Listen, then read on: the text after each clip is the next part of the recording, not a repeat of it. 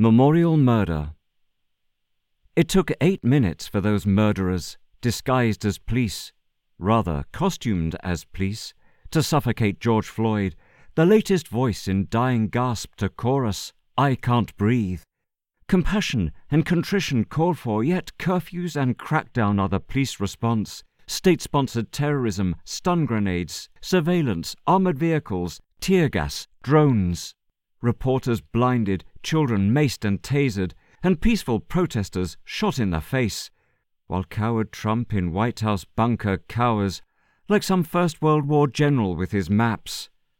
What means Memorial Day? To honor those who died in service to colonial rape, while overlooking truer sacrifice by martyr activists against the state.